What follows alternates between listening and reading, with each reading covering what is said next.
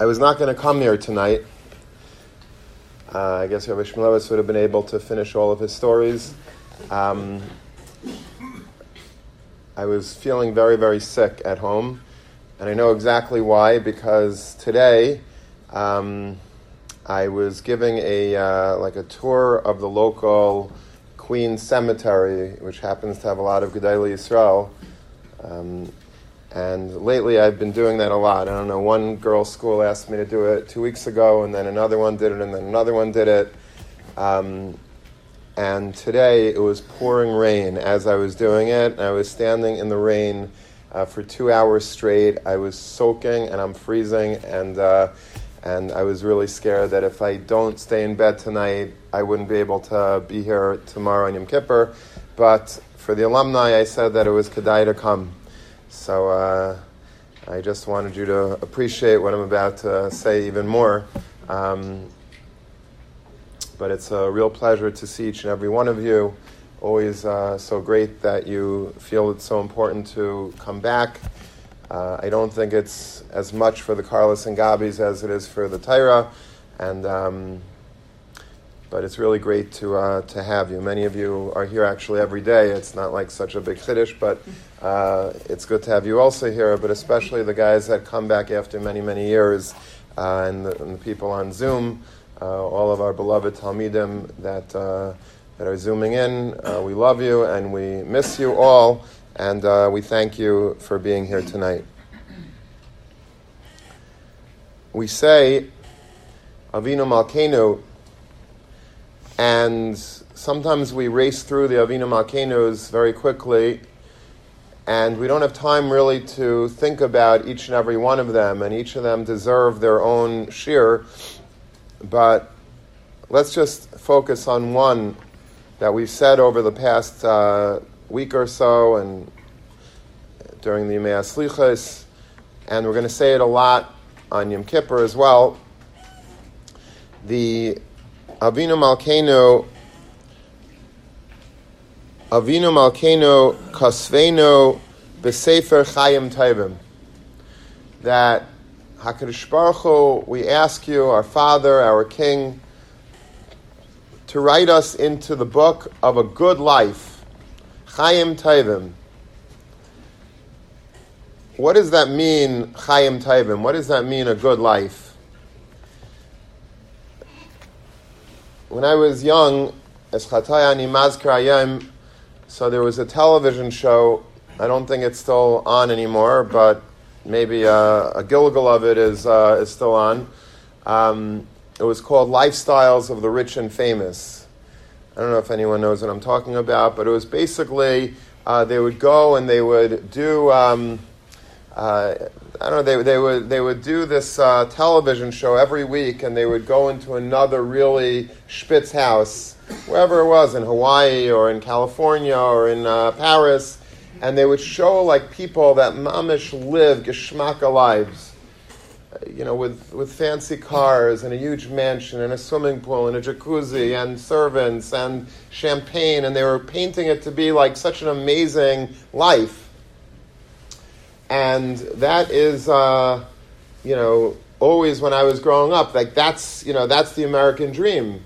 Kasveinu b'sefer chayim tovim. You think about having that type of life. That's the life that I want. I want to live with a lot of gashmias, a lot of everything. Bakol mikol kol. You want servants. You want food. You want cars, sports cars, Rolls Royces. That's kasveinu b'sefer chayim tovim. And then you get older, and some people still think that that's the chayim tovim that we're supposed to be davening for. And many of us, most of our Shemona Esrei does involve parnasa issues, and parnasa is of course very important, but the chayim tovim, the definition of chayim tovim as we mature, is supposed to change. It's not supposed to be that childlike fantasy of what, how cool life would be if we were able to really have all the money that we could ever dream of having, and and all of the luxuries that the world can offer. But we have to start reframing what Chaim Tovim is. And I'm sure most of us, if not all of us, have, but it's good just to chazer a little bit what we should be shooting for and what we should be davening for when we say, Avinu Malkeinu, that please grant us Chaim Tovim. Chaim Tovim does not mean a hedonistic lifestyle. Chaim Tovim, from a Gadol's perspective, from a real Das Torah perspective, is a life that is dedicated to Avodas Hashem. That doesn't mean that we have to live in a cardboard box. We could live in a very nice home also. But the thrust and the focus of our life has to be,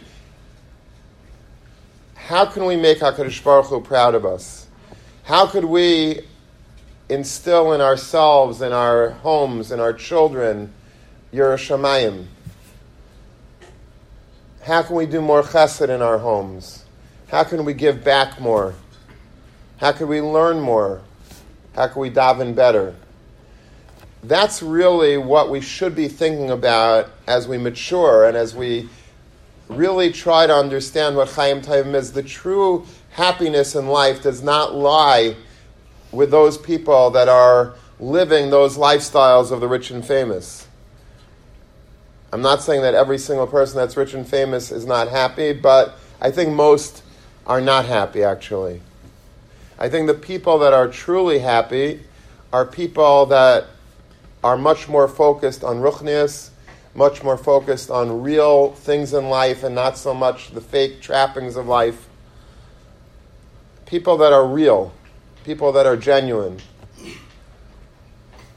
The Steipler once woke up in the morning and he was in a bahala. He was all fatumel. And he said, quick, get me 3 people. I want to do hatavas chalaim. I want to make this, this nusach that you say when you have a really bad nightmare. And you have 3 people that are sort of being matir the neder, being mativ the neder that you had, the chalaim that you had. And so he gathers 3 people, and then you have to be mefaret what your chalaim is. You have to, speak it out, verbalize, what was the bad dream that the Steipler was so worried? Did somebody die? Was there an accident? Was there some natural disaster? He says, no, much worse. So what could it be? He says, I can't even say it. He says, no, just say it. You have to. He says, I dreamt last night. I can't say it. So I dreamt last night that I became a gevir. I became a gevir. I became wealthy. He says, I need to be made to that chalaim. For us, poverty is a bad chalaim. You'd have to be made to a chalaim of poverty. But for the Steipler was so scared of any trappings of materialism that he felt that for that, a person has to be made to the chalaim. If anyone was ever by Rav Steinemann, Zecher Tzadik Levracha, in his apartment was never was there a paint job. Since the Hakamas HaMedina, since 1948, whenever he started moving to that apartment, until he was nifter a couple of years ago, the paint was literally when you speak about a landmark, this is a landmark. There was nothing was touched in this apartment since 1948. And he had a little bed with a mattress maybe this thin. And he was sitting on that bed, on that mattress, with a stool in his back. That was the support that he had while he was learning all day and all night. And he had no interest in Eilam Hazeh. He had literally no interest, but he had the nicest life in the world. He had a great Rebbetzin, he had a beautiful mishpacha, Tamid Chachamim, he was sitting and learning. He wasn't lacking for anything. He was once, before he moved to Bnei Brak, he was Rosh Yeshiva in a place called Kfar Saba. There was a yeshiva there, he was Rosh Yeshiva, and they were in very, very bad financial straits. One year, they literally could not afford to pay him a salary. So what did he subsist on? He subsisted on, the yeshiva had somebody that provided crates of rhubarb. Anyone know what rhubarb is? Like really, like, I don't want to speak badly about HaKadosh Baruch Hu's fruits, but it's really not a batamta fruit. It's like a very like not gishmak at all. And they kept sending crates. That's what they lived on for 1 year. The Rebbetzin kept on making rhubarb. And then at the end of the year, they finally made some money again, the yeshiva, and they gave him his back salary. They offered him his back salary for the whole year because they owed it. So Rav Steinman looks at the check. He says, what is this, a back salary? He says, you think I want to be wealthy? I need to be wealthy? He says, I take a salary from the yeshiva just to pay for food, just to pay my basic living expenses. He says, Baruch Hashem, we made it through the year. So what do I need? Back salary. I don't want to have any savings. Savings isn't for me. I don't want savings. Let the yeshiva use it. I need it. And years later, like they thought this was like a legend, like it was a myth, like this never happened. And somebody asked the Rebbetzin, is it true that for a year straight you ate rhubarb breakfast, lunch, and supper? Is that true? So the Rebbetzin says, no, ma bekach. Why is that a big deal? She said, it was fine. It was good. Shabbos, I put a little sugar. I was able to borrow some sugar. I put a little sugar on. We cooked some rhubarb with sugar. It was a little covered Shabbos. It was beautiful. It was a beautiful year. Are these people deprived because they don't have all the gashmias, all the materialism? Rav Steinman never went in a car. The first time he was driven in a car, I think he was being driven to the airport to go to America to give chizuk. Remember, 1 year he came to America, and he had no idea what a car was. He had he sat in the car. He would walk, normally just walk from his apartment to shul, to yeshiva, and back to his apartment. That was it. That was his life. He stayed within like 1 block. And all of a sudden he was in a car, and they passed by the Yam HaMelech, no, not the Yam HaMelech, the Yam HaGadol, the Mediterranean, on the way from, as they were passing Tel Aviv. So he says, I want to get out and make a bracha on the Yam HaMelech. They said, on the Yam HaGadol, excuse me. So they asked him, Rosh Yeshiva hasn't seen the Yam HaGadol in 30 days? So he says, I haven't seen the Yam HaGadol in 30 years. I haven't been outside. I don't get out more often. I'm just sitting I'm shakur learning. That's it. That's my life. And then Rav Steinman was like watching the guy. He had a stick shift, the driver. So he said, so Rav Steinman says, you know what, you move the wheel, and I'll stir the coals. You don't have to stir the coals and move the wheel. He thought there was like coals underneath the car that the guy was stirring. Now, for us it sounds like preposterous that there was a person in the world that had such no shaykhs to Gashmias. This must have been a miserable person, a backwards person, a person that had no hana from Eilam Haza. He was the happiest man in the world. All he needed was his Gemara, he needed his Talmidim, he needed his yeshiva, he needed his Svarim. There's nothing wrong with that. That's a beautiful life. That's a Chayim Tevim Dika life. Is it for all of us? Absolutely not. But halavai, it should be for all of us.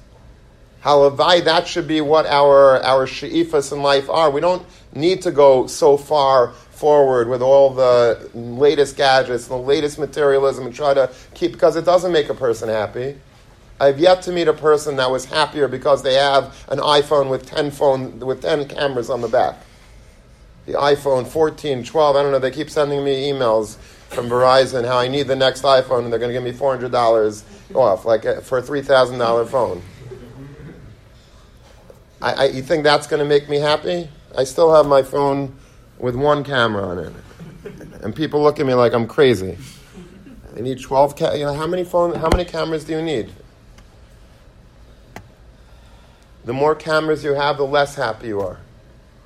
The more cars you have, the less happy you are. The more apartments you have. People, they buy an apartment in Eretz Yisrael, apartment in Boca, apartment here, apartment there. That's happiness.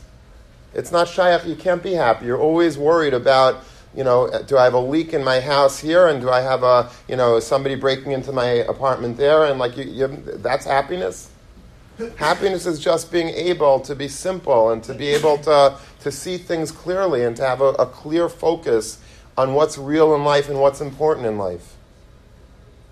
And sometimes when we're out of the yeshiva for a long time, it's good to come back to the yeshiva just to remind ourselves what is important and what's not so important.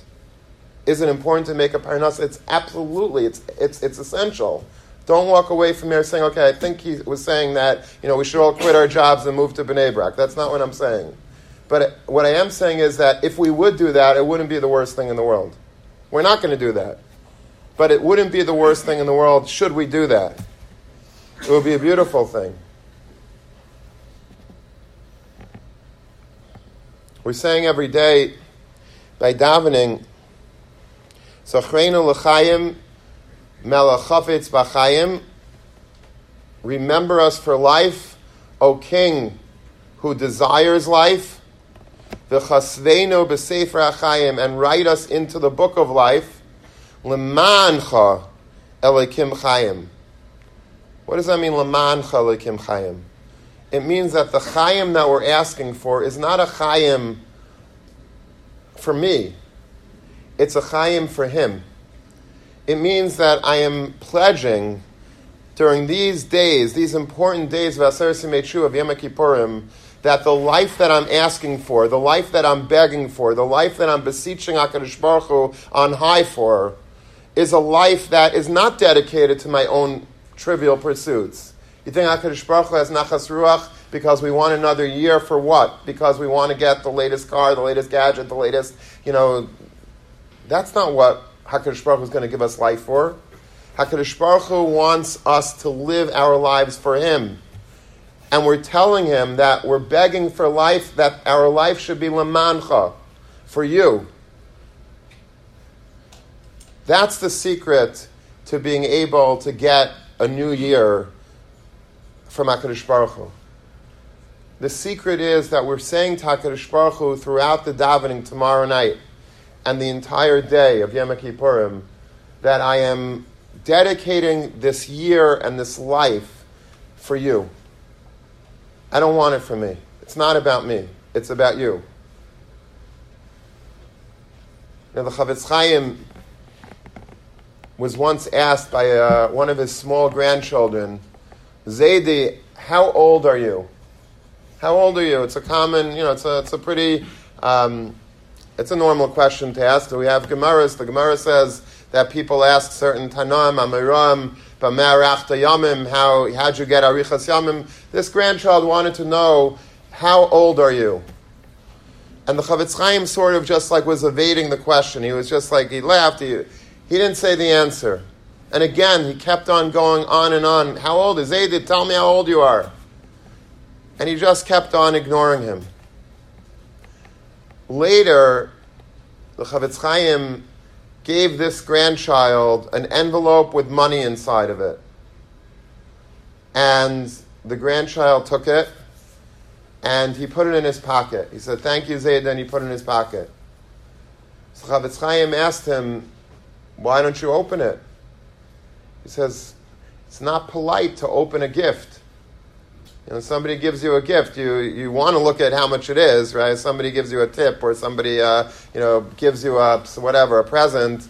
You want to look at it, but you have to put it in your pocket. You look at it later. You go to the bathroom, you look at it really quickly, but you don't want to look at it. And if it's not polite to look at something, a gift in front of the person, you don't do that.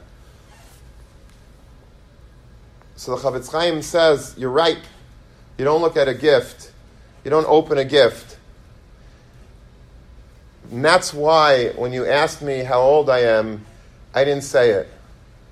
Because every single minute of my life is a gift. And I don't want to open up the envelope. I don't want to discuss it. I don't want to put it out there. It's a private thing. It's something that's not appropriate to say how old I am.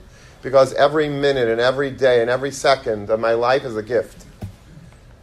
And HaKadosh Baruch Hu gives us that gift. He gives us the gift not for us to use for our own purposes.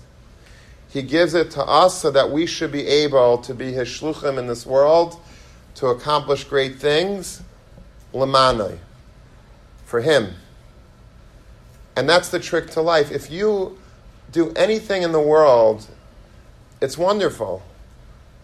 You could do anything that you want. We live in America. We live in an amazing country. A person could be successful. A person could be talented. You could use your talents, your creativity, your business acumen, your penchant for chesed. Whatever you want to do, you could do, and you do it. You could do anything you want. We live in an amazing country.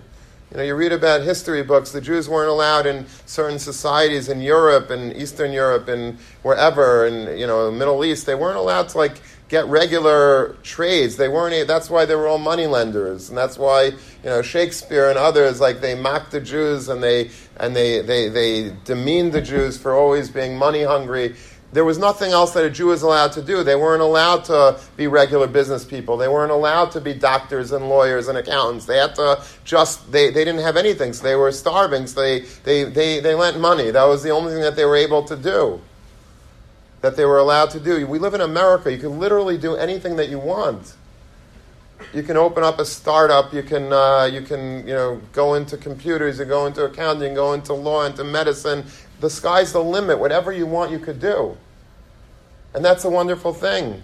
But if you're able to do all the things that you want to do, but you just add one knetch to that whatever I'm doing for the Ribbono Shel Olam. That changed the entire contour of your life from being a selfish, hedonistic, just personal, ambitious life to being a life that's full of glory of HaKadosh Baruch Hu. That HaKadosh Baruch Hu shines and radiates throughout every single day of our life. Just by merely declaring that it's all L'mancha, and it is for Him. Of course we live for Him. There's no other reason why people would do what we do. It's obviously for Him. For those of you that are married and that have families and, you send your kids to yeshiva, yeshiva tuition, is not cheap. It's much easier to send your kids to public school. Why are we doing this? Why are we sending our kids to schools that cost $15,000, $20,000, $30,000 a year, times, the amount of kids that we have? Are we crazy? The answer is we're doing it because we want to be Shomer Torah mitzvahs. We want our children to be mechunech al pi derech haTorah, and this is the way we have to do it, so we do it.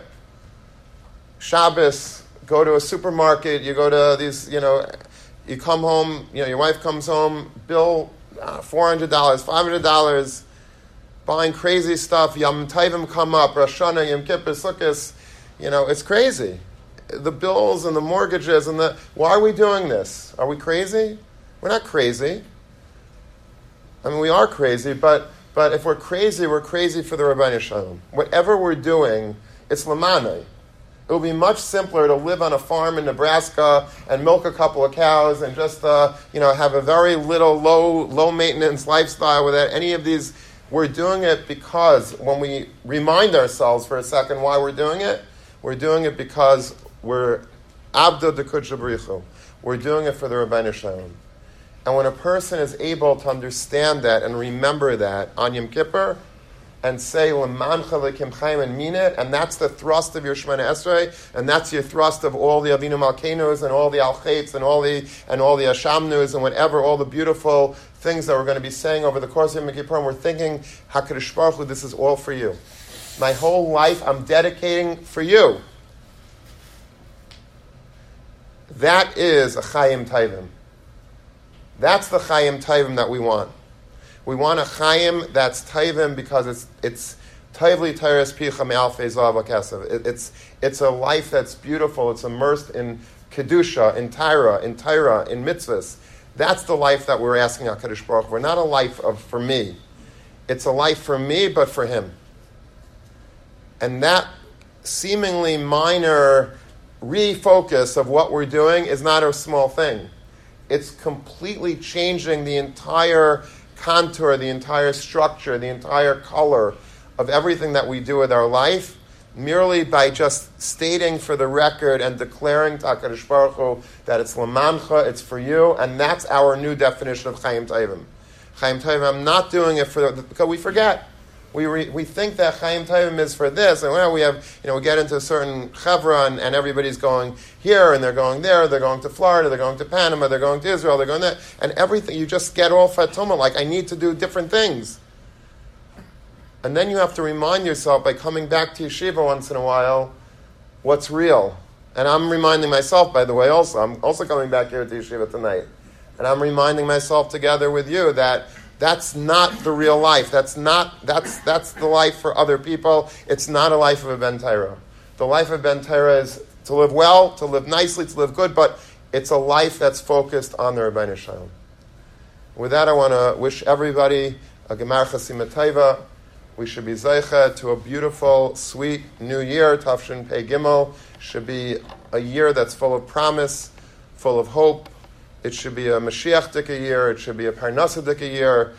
It should be a Geula Dika year. It should be one of Simcha and Nachas from our Mishpachas and Yishuv Hadas and Emitz Hashem Dibuk, Pilpul with our Chaverim, with our Rabbeim, connection.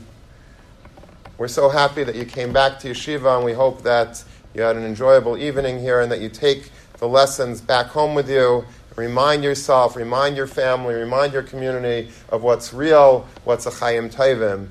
And the Chaim Tovim is a life that's dedicated l'mancha.